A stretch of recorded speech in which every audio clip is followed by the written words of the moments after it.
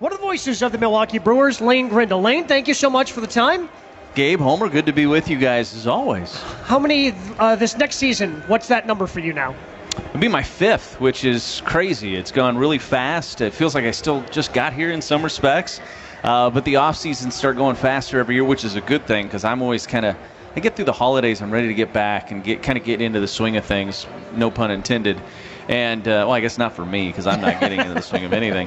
You're getting the swing of wearing a coat and tie. But you like that, Homer? I think you're the best-dressed one here. Is he not the best-dressed one here? Nobody out there is in a coat and tie, I can tell you that. The joke in our house is that the off-season is like a less elastic waistband season for me. So the fact that I've got like a belt on and a suit and a tie, it's kind of I think the lapel pin brings everything together as well. Yeah. That's a sharp look at with the new updated version of the logo. Well, we haven't played a game since the beginning of October, so I had a ton of time to kind of coordinate this. Did a nice job. It looks good. Not that I would ever know because I don't ever wear that, but I think it's impressive. What are you looking forward to most with the 2020 Brewers? I think the most intriguing thing for me is to see all these different pieces that they've accumulated and to see how they all fit. Which guys do have bounce-back seasons that they're counting on. Not all of them will. I mean, there's going to be some of these pieces that probably don't fulfill their potential, and there's going to be other pieces that I think are going to be pleasant surprises. And I think it's always kind of fun to see which ones kind of rise to the top and which guys have the impact that you hope they can have. And I think you look at the 2017 season, there's guys that had surprising seasons that year, and that's why they won 86 games. 18, there was guys that had some disappointing seasons, and then the guys that you thought were going to be there, Lorenzo King, Christian Yelich, they were there. Last year was a little bit of a mixed bag in some respects. There were guys like Travis Shaw that didn't produce like you thought they would, but then other guys stepped forward, and nobody knew Keston Hiura was going to be, everybody thought he was really good, but he hadn't done it yet, and then he shows up and he becomes one of the better hitters in the lineup. So I just think seeing how that all comes together is going to be really intriguing to me. I think third base is going to be really interesting with the platoon situation there, and then just how the rotation comes together. I think they feel like they have a pretty good idea who the 5 are going to be with the depth behind them for that rotation, because it's going to take 8 or 9. But how does that 5 start? How do they? What kind of a start do they get off to in April with that starting rotation? That'll be interesting too.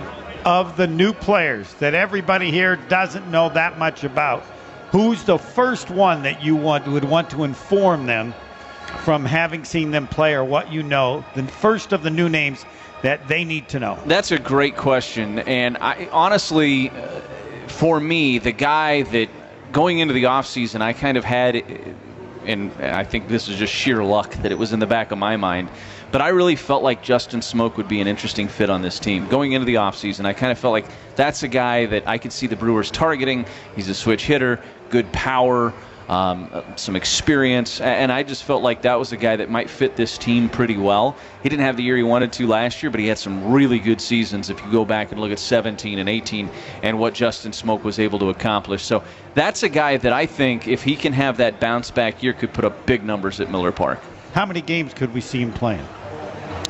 I think you'll see Smoak in there close to 100 games this year. He's a switch hitter. You don't have to necessarily platoon him. You do have other options at first, and I think you're going to see Ryan Braun play some first, but I'd be surprised if Ryan Braun plays 60 games at first base. I don't think we'll see that high of a number from Ryan Braun at first base, at least as of right now. I would be surprised if Ryan Braun's playing that much first base. So I think you'll see Smoak be pretty much the everyday first baseman for the most part. Then how do they fit it? Because you've got, then what, 4 with Garcia? Do you have 4 starting outfielders, or what? How's that? Well, you play one of them at short and then just shift it and put it. No, that is going to be the challenge. There's no question. Look, Lorenzo Cain's at a stage where you're going to want to maybe give him a few more days off than you have in the past. That's only a couple more. That's not like 30 more starts that you're factoring in, but that should give him some opportunities there.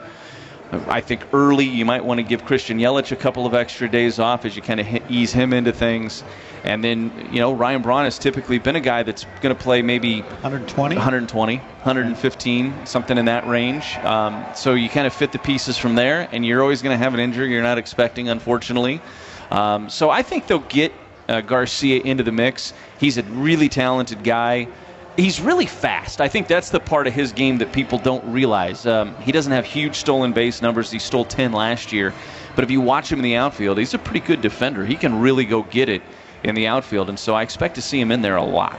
Lane, certainly appreciate the time. I know it's a busy day for you guys. You're here, there, and everywhere, and you'll be in Arizona before you know it. Can't wait. It's going to be fun. We've had a good winter here, but I'm still ready for Arizona. So you think the team that exists now is pretty much the team that's going to play this year, or not? I think so. I mean, it wouldn't shock me if there's another addition before it's all said and done. But I think for the most part, this is pretty much the group you're going to see open up in spring training, and then we'll see what happens from there. Okay. Lane Grindle, ladies and gentlemen, one of the voices of the Milwaukee Brewers.